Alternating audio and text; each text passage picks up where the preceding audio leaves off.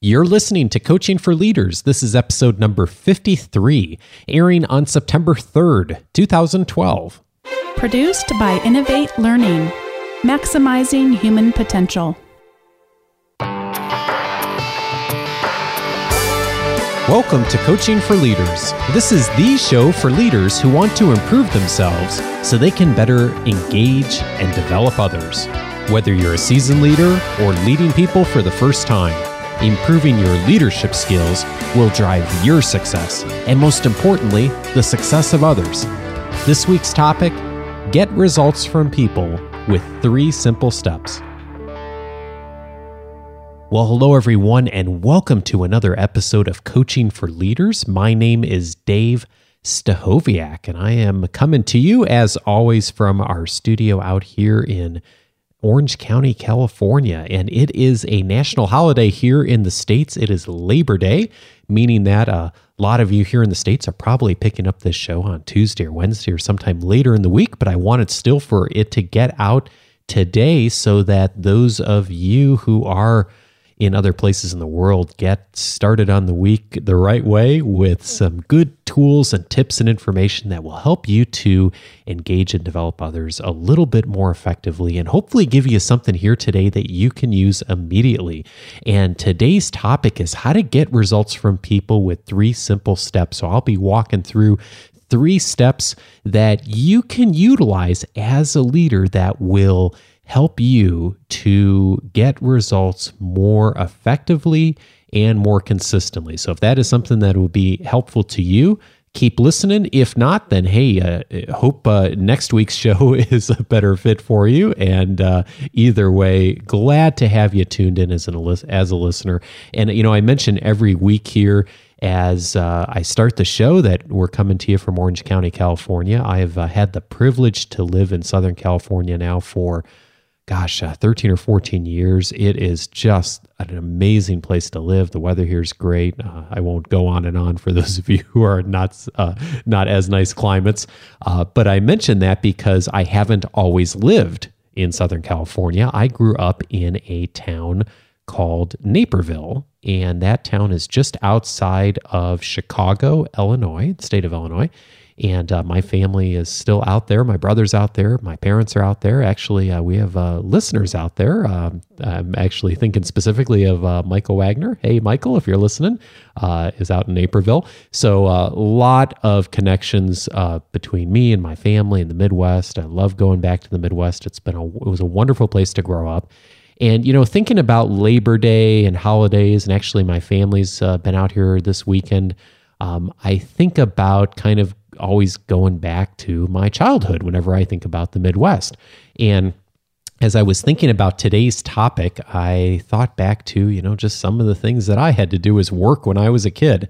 And back in the Midwest, at least in that part of the country, many of the homes have very large basements, kind of underground. We don't really have basements here in Southern California. I'm not sure about other places here on the West Coast, but we had a basement in my parents' home when I was growing up.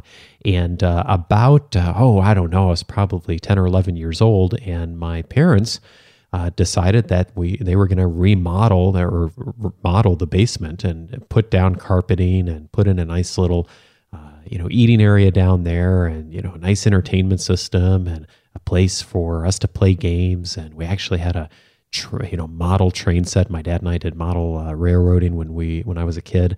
And I remember when the basement was finally finished, all the work was done, the carpeting was down, my parents approached me and they said, hey, if you would we could eat, we were thinking about having the house cleaners come in and clean the basement, but we thought that maybe you might like this as an ongoing job.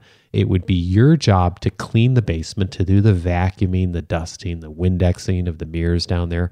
And if you did that, you can earn, I think it was, $10 or $11 or $12. And, this is, 25, 30 years ago or so. It was pretty good money. And in addition, especially in the summer, I think I was making $8 or $9 or $10 mowing the lawn. I could pull in $20 in a week. not too bad. And so, of course, I said, sure, I was excited about the money. I wasn't excited about the work, but the money sounded really good. And so, what happened is, the first time that I was getting ready to clean the basement is I remember my dad took me down and he showed me around the basement. We kind of walked through what he expected that I do. So he talked me through that I needed to vacuum not only, the main parts of the basement, but I had to get into kind of the corners and get to the sides, and that I also had to vacuum the stairs. And it wasn't just enough to vacuum, the outside of the stairs. I had to, take the hose off and kind of get into the cracks and the crevices, make sure I got all the dirt and the dust up. And then, he kind of walk through what he expected with dusting, what I needed to do as far as get the dust off and Windex, so, the whole bit. And so, inevitably I went down there and kind of got to work. And, my dad would come down. I remember the first couple of times he'd come and check on me and make sure things were going okay, and checked in and, provided some coaching here and there. Sometimes I appreciated the coaching, sometimes I didn't. And then at the end of the process, the same thing would happen every time. And this was even, 6 months, a year and a half later after I'd been doing it for a while. When I would come upstairs and tell everyone that I was done cleaning the basement and looked for the money, my dad would always say, all right, let's go do the inspection. And he'd walk downstairs and he'd start looking around and he'd look at the carpeting and he'd look at the, how I dusted. And I remember he would always put his finger across the top of some of the picture frames to check if I had dusted on top there. And of course, often I hadn't. And so there would be a whole thing of dust on his fingers. So of course I'd have to go back and, dust that part of the picture frames. And after a while, I figured out that I needed to dust the top of the picture frames. And once I started doing that, then he started checking other places. So, he always checked in and inspected to be sure he got what he expected. And I think back to that story when I think about today's topic of how to get results from people, because my dad used a lot of wisdom there, and I know a lot of parents do when they're coaching their kids on their first jobs, when they're doing work around the house, when they're earning a little money around the house, doing some chores, is that they set expectations, they check in, and then they inspect to make sure they got what they expected.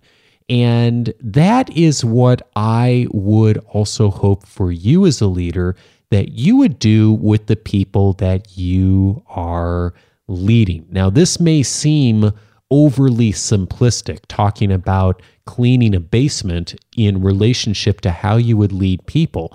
But simple is sometimes important for us as leaders, because sometimes we get so caught up in the day-to-day, I know I do, that we forget about the simple things that we all need to do in order to help us get results from the people that we're leading. And so as you're listening today, listen for these three things, and you may want to jump onto the website at the end of this episode and go back and reference some of them. And you can do that by reaching the show notes at coachingforleaders.com/53. So that's coachingforleaders.com/53. You can also leave me feedback or comments or questions on our hotline, 949-38-LEARN. It's actually my office line, but it's also a hotline too. And you can also email feedback to me at feedback@coachingforleaders.com. So before I share these three things, and I've already mentioned them, but we're going to go into some detail here. What do I want for you as the listener? What do I want for you as a leader?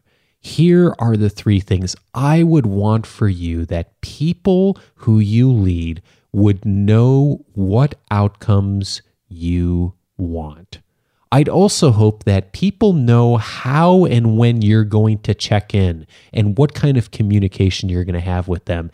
And also that people you lead would expect that there would be some consequences to their actions. And I use the word consequences globally, that there would be good things that would happen from good results, that there would be some negative consequences from bad results, but that you would get some type of feedback from the person leading you. That's what I would hope, is that you would provide that for the people that you lead. So let's look at these three things in a little bit of detail and talk about how you can utilize them to help get results. So number one, you heard it up front here in the story of cleaning the basement, is establish outcomes up front. My dad did this when I first started cleaning the basement when I was 10, 11, 12 years old. We walked through it the first time. He showed me exactly what he wanted me to do, the results he wanted to get. He wanted this part clean, that part clean. Here's how it should look when it's done. He didn't walk through each step of how I needed to do it per se, but he showed me at the end of the day, here's what this needs to look like. And that's something to really keep in mind when you are coaching others and setting expectations, is you don't want to dictate the process.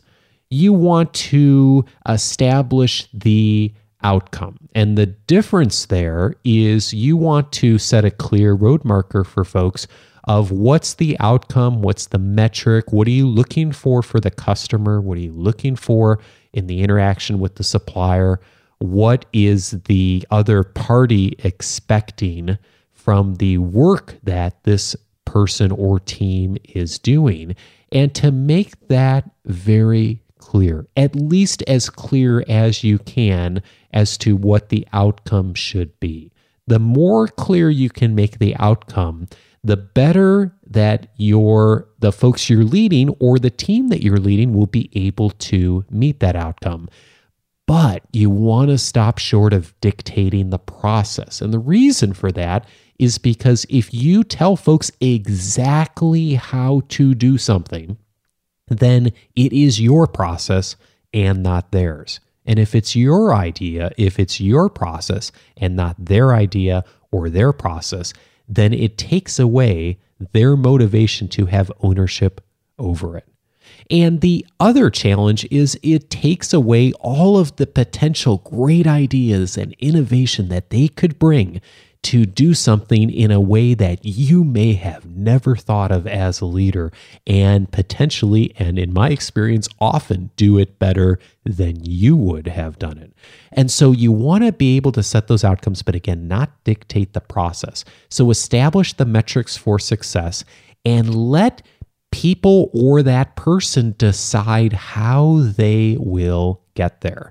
And if you do this up front, you will save yourself a lot of time and frustration as a leader. Now, I say this because inevitably, when I've been in situations where I've been coaching leaders or executives, and we've sat down and we've had a conversation about their team not working effectively, or in the situation where, and I've had this happen several times in my career, where I've walked in to talk to an executive leader, and they have inevitably brought up a situation with a particular one of their direct reports and said, with this person or this group of people, I'm just not getting the results I want.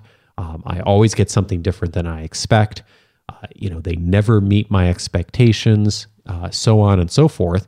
And one of the first questions I always ask is, tell me about what were the outcomes that you established with them up front that you wanted them to hit and achieve, and tell me about the metrics and what types of things that you set in advance that they should achieve.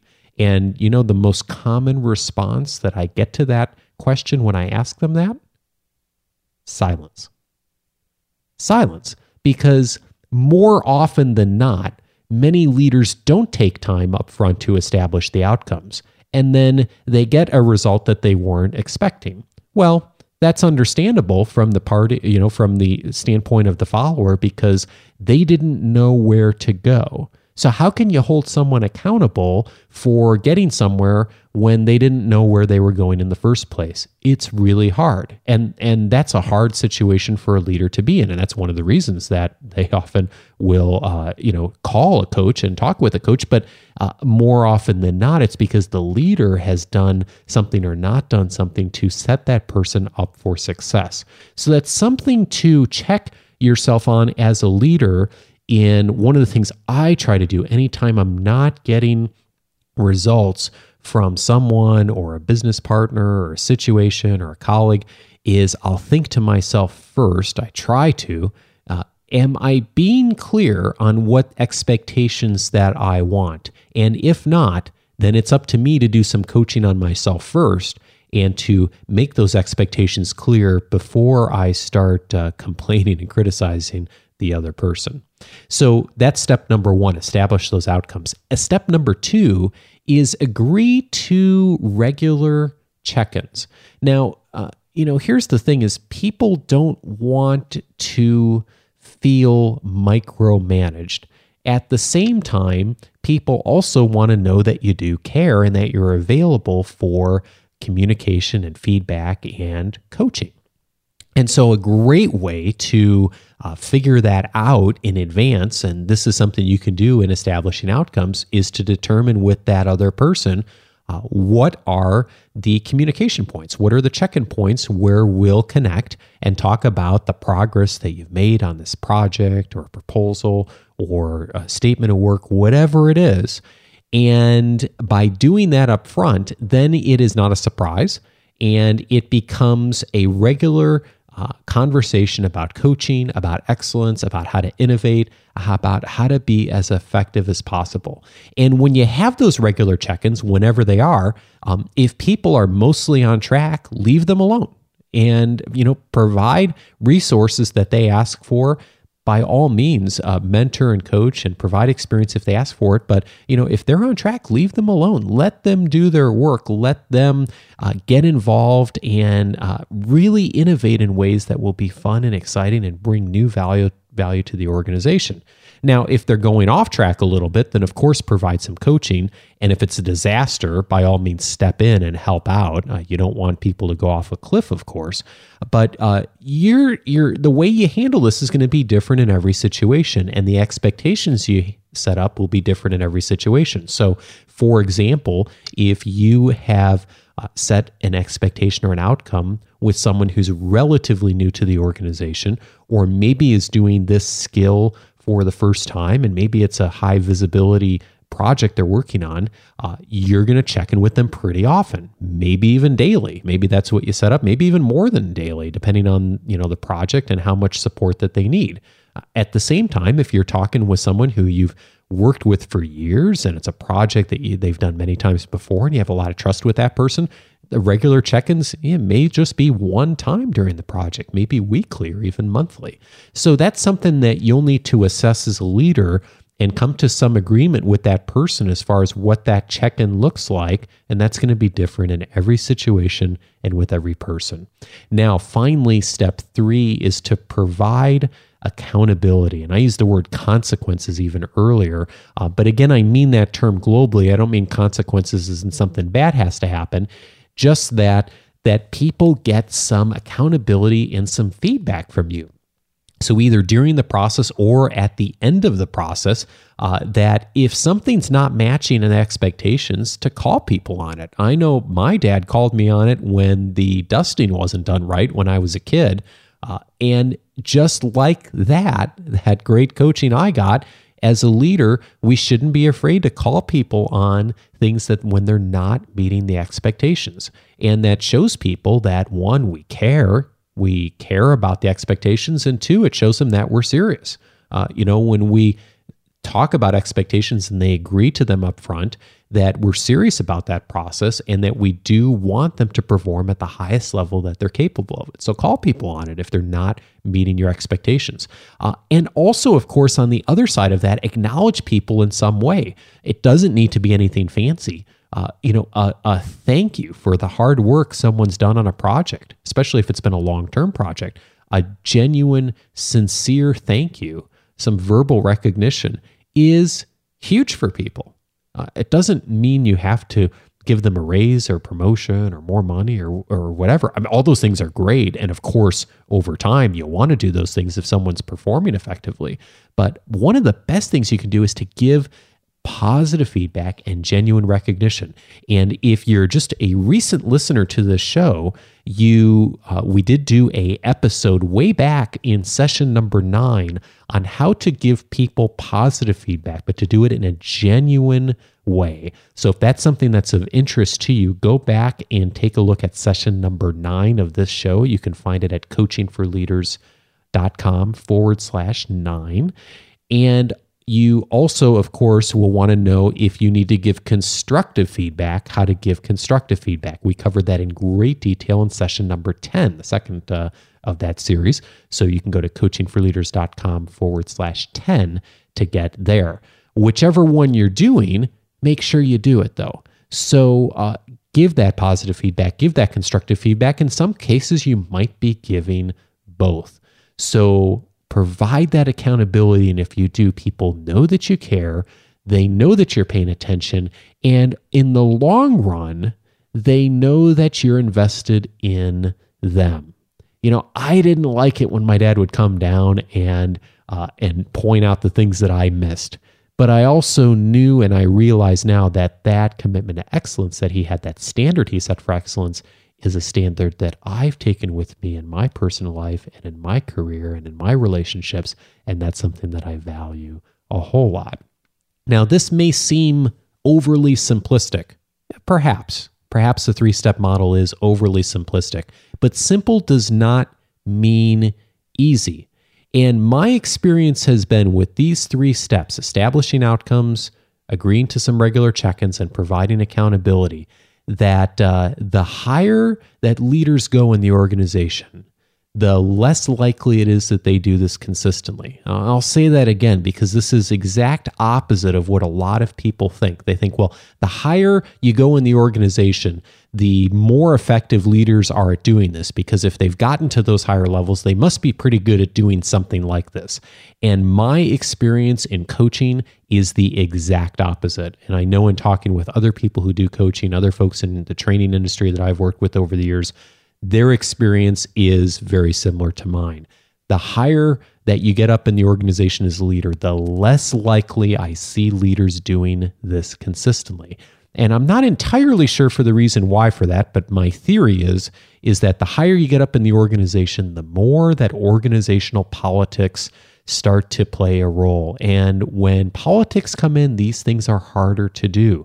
So it's good coaching for all of us as leaders as we become more influential, as we have more and more opportunity to lead people, is to come back to these fundamentals and continue to do these fundamentals well. And if we do, then we're going to be the type of leaders that really do engage people, develop people, and help people to commit to excellence. So my challenge for you this week is to take at least one of these things and to take action on it. And if you take action on one of these things, whether it's establishing outcomes or doing some check-ins, I would love to hear about what it is that you did and the results you receive from that. And there's a couple ways you can let me know about that, and I'd love to share any successes that you have. Again, the show notes are a great place to add comments at the very bottom. You can add in a comment and join the conversation about the episode. Again, that's at coachingforleaders.com/53. That's where you get to the show notes for this episode. And of course, email's great too, feedback@coachingforleaders.com. Now, I have 2 pieces of listener feedback this week that I wanted to get to and answer some questions on. Both of these came in by email to our email address. Again, that's feedback@coachingforleaders.com. First of all, here, a question from Andy. Andy said a little bit about the show here, but I'm going to just read the part of the feedback he sent in that is a question. So Andy writes and says, my situation is that I've just been appointed as an internal coach at a company. The leadership see the value of coaching and basically have asked me to engage with specific middle managers and coach them. So for these middle managers, my sudden involvement in their lives is a little bit of a surprise. they do get an email from our leader telling them that the company is investing in them and that they've been selected for coaching and to do work with me, and then I take over. As you can imagine, I have been getting a mixture of reactions. Not a surprise. It goes from a couple who are super excited to one or two that are reluctant, to say the least, too busy, suspicious, don't see the need, etc. What tips can you give on how to best get started with people who are not motivated to work with a coach? Andy, thank you so much for sending in this question. And, that's a tough situation to be in, Andy, and I really appreciate you reaching out for feedback. And I know we have other listeners who are in coaching roles in organizations and may benefit or may have been in a similar situation too. My first thought on this question, Andy, and this is true for, I think, almost all of us that do coaching. And part of your question here is, how do I coach someone who doesn't want to be coached? And the answer to that is, you can't. You can't coach someone who doesn't want to be coached. Coaching, by definition, is a permission-based activity development process. You do need the cooperation of the other party in order to provide coaching. And if you don't have that, you won't coach. And I think you probably already know that or already have an inclination of that. So I think the question probably here is, well, how do I handle a situation with people I'm supposed to coach, but I know I can't coach or are not open to coaching? So this is where this gets complicated, because there's probably a lot of organizational politics here involved. Here's a few thoughts, Andy. Here's what things that I would be going through my mind if I was in your position. And of course, I don't know all the details. But one of the things that I would think of is, first of all, is who are the people who might be open to it? And of the people who might be open to coaching, to do some things up front that would build trust and build rapport with them. So I would even take off my hat as a coach, and I would just spend my time with those people when I had those meetings of just trying to get to know them, learn a little bit more about their backgrounds, go back to that FROM model. I know you mentioned in your feedback that that's something you've used, which is great, and to build rapport, and then to look for what it is that they need right now. What are some immediate needs that those people have that you could potentially be a resource for them on? It may not be coaching per se. Maybe there's something else that they could use as a resource. Maybe they're looking for some tools, some articles, some learning materials. Maybe there's something else. And if you can look for the opportunity to provide those, then you potentially have the opening and the opportunity to build some trust with them. And for the people who might be on the fence, that might be something that would get them to consider utilizing you as a resource. For the folks that aren't on the fence, for the folks that are saying or maybe they're not saying this, but that they're too busy, they're suspicious, they don't see the need for this at all, Andy, the best thing I could tell you is find a way to help them to save face and see how you can step aside. Coaching isn't going to work in that situation. So you may need to have a frank and maybe difficult conversation with some of the, your leadership, and to say, hey, coaching doesn't work this way. Let's talk about some other ways that we can engage this group of people to get the results they want. Because unfortunately, what will happen is you may end up meeting with them. You won't be doing coaching, of course, but if the meeting's required and they just sit down and meet with you, nothing will ultimately change. And then you will start to bear the brunt of a performance that hasn't changed. And that may reflect poorly on you internally, since you are an internal coach. So that would be the two things that come to mind for me. And I hope that those are helpful for you. By the way, if you're listening and you have some thoughts or comments for Andy, hop onto the website and add in your comments as well. And then finally, I have a email here, actually a part of an email from Tom. You may remember that Tom had sent in the question last week when we talked about how to handle complainers. And I completely forgot to share part of Tom's email. And he emailed me back and said, hey, you forgot that one piece. And I said, oh, I'm so sorry, Tom. So Tom, my apologies. Tom wanted everyone to know who's listening that he's actually kind of worked out a cool arrangement with his learning and development organization at his company for his own personal development. And he writes, and I'm quoting here, "At my company, there's a fairly high bar this year for training for leaders of people, over 20 hours that we need to do. I didn't think I would have time to take the course offerings through our classrooms or even some of the online options.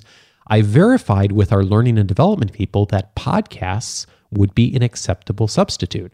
I have a long commute on a train, so I'm able to learn on the way.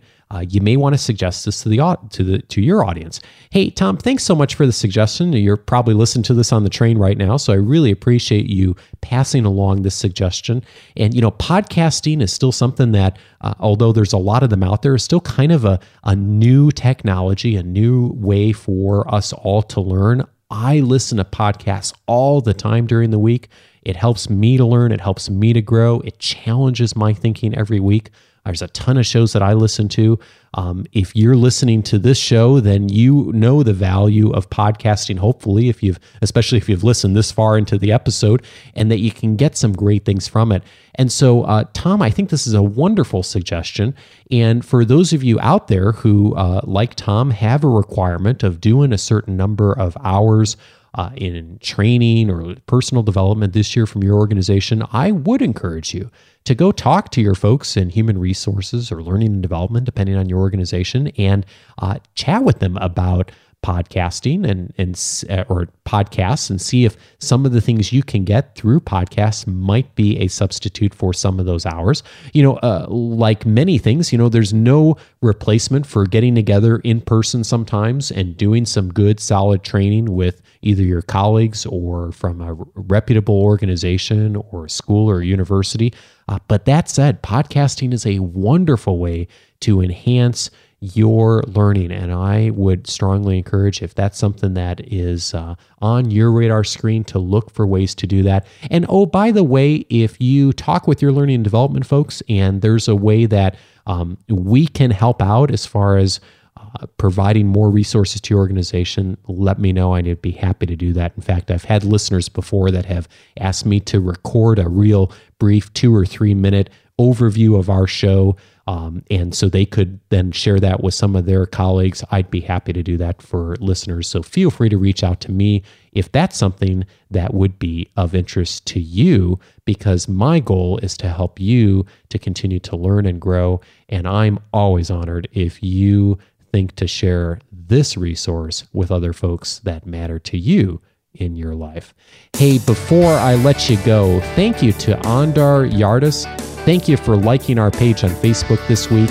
You can get to our page at coachingforleaders.com/Facebook. Lots of articles, tools, resources I'm posting up there, conversations we're starting, so hop on there if you haven't already.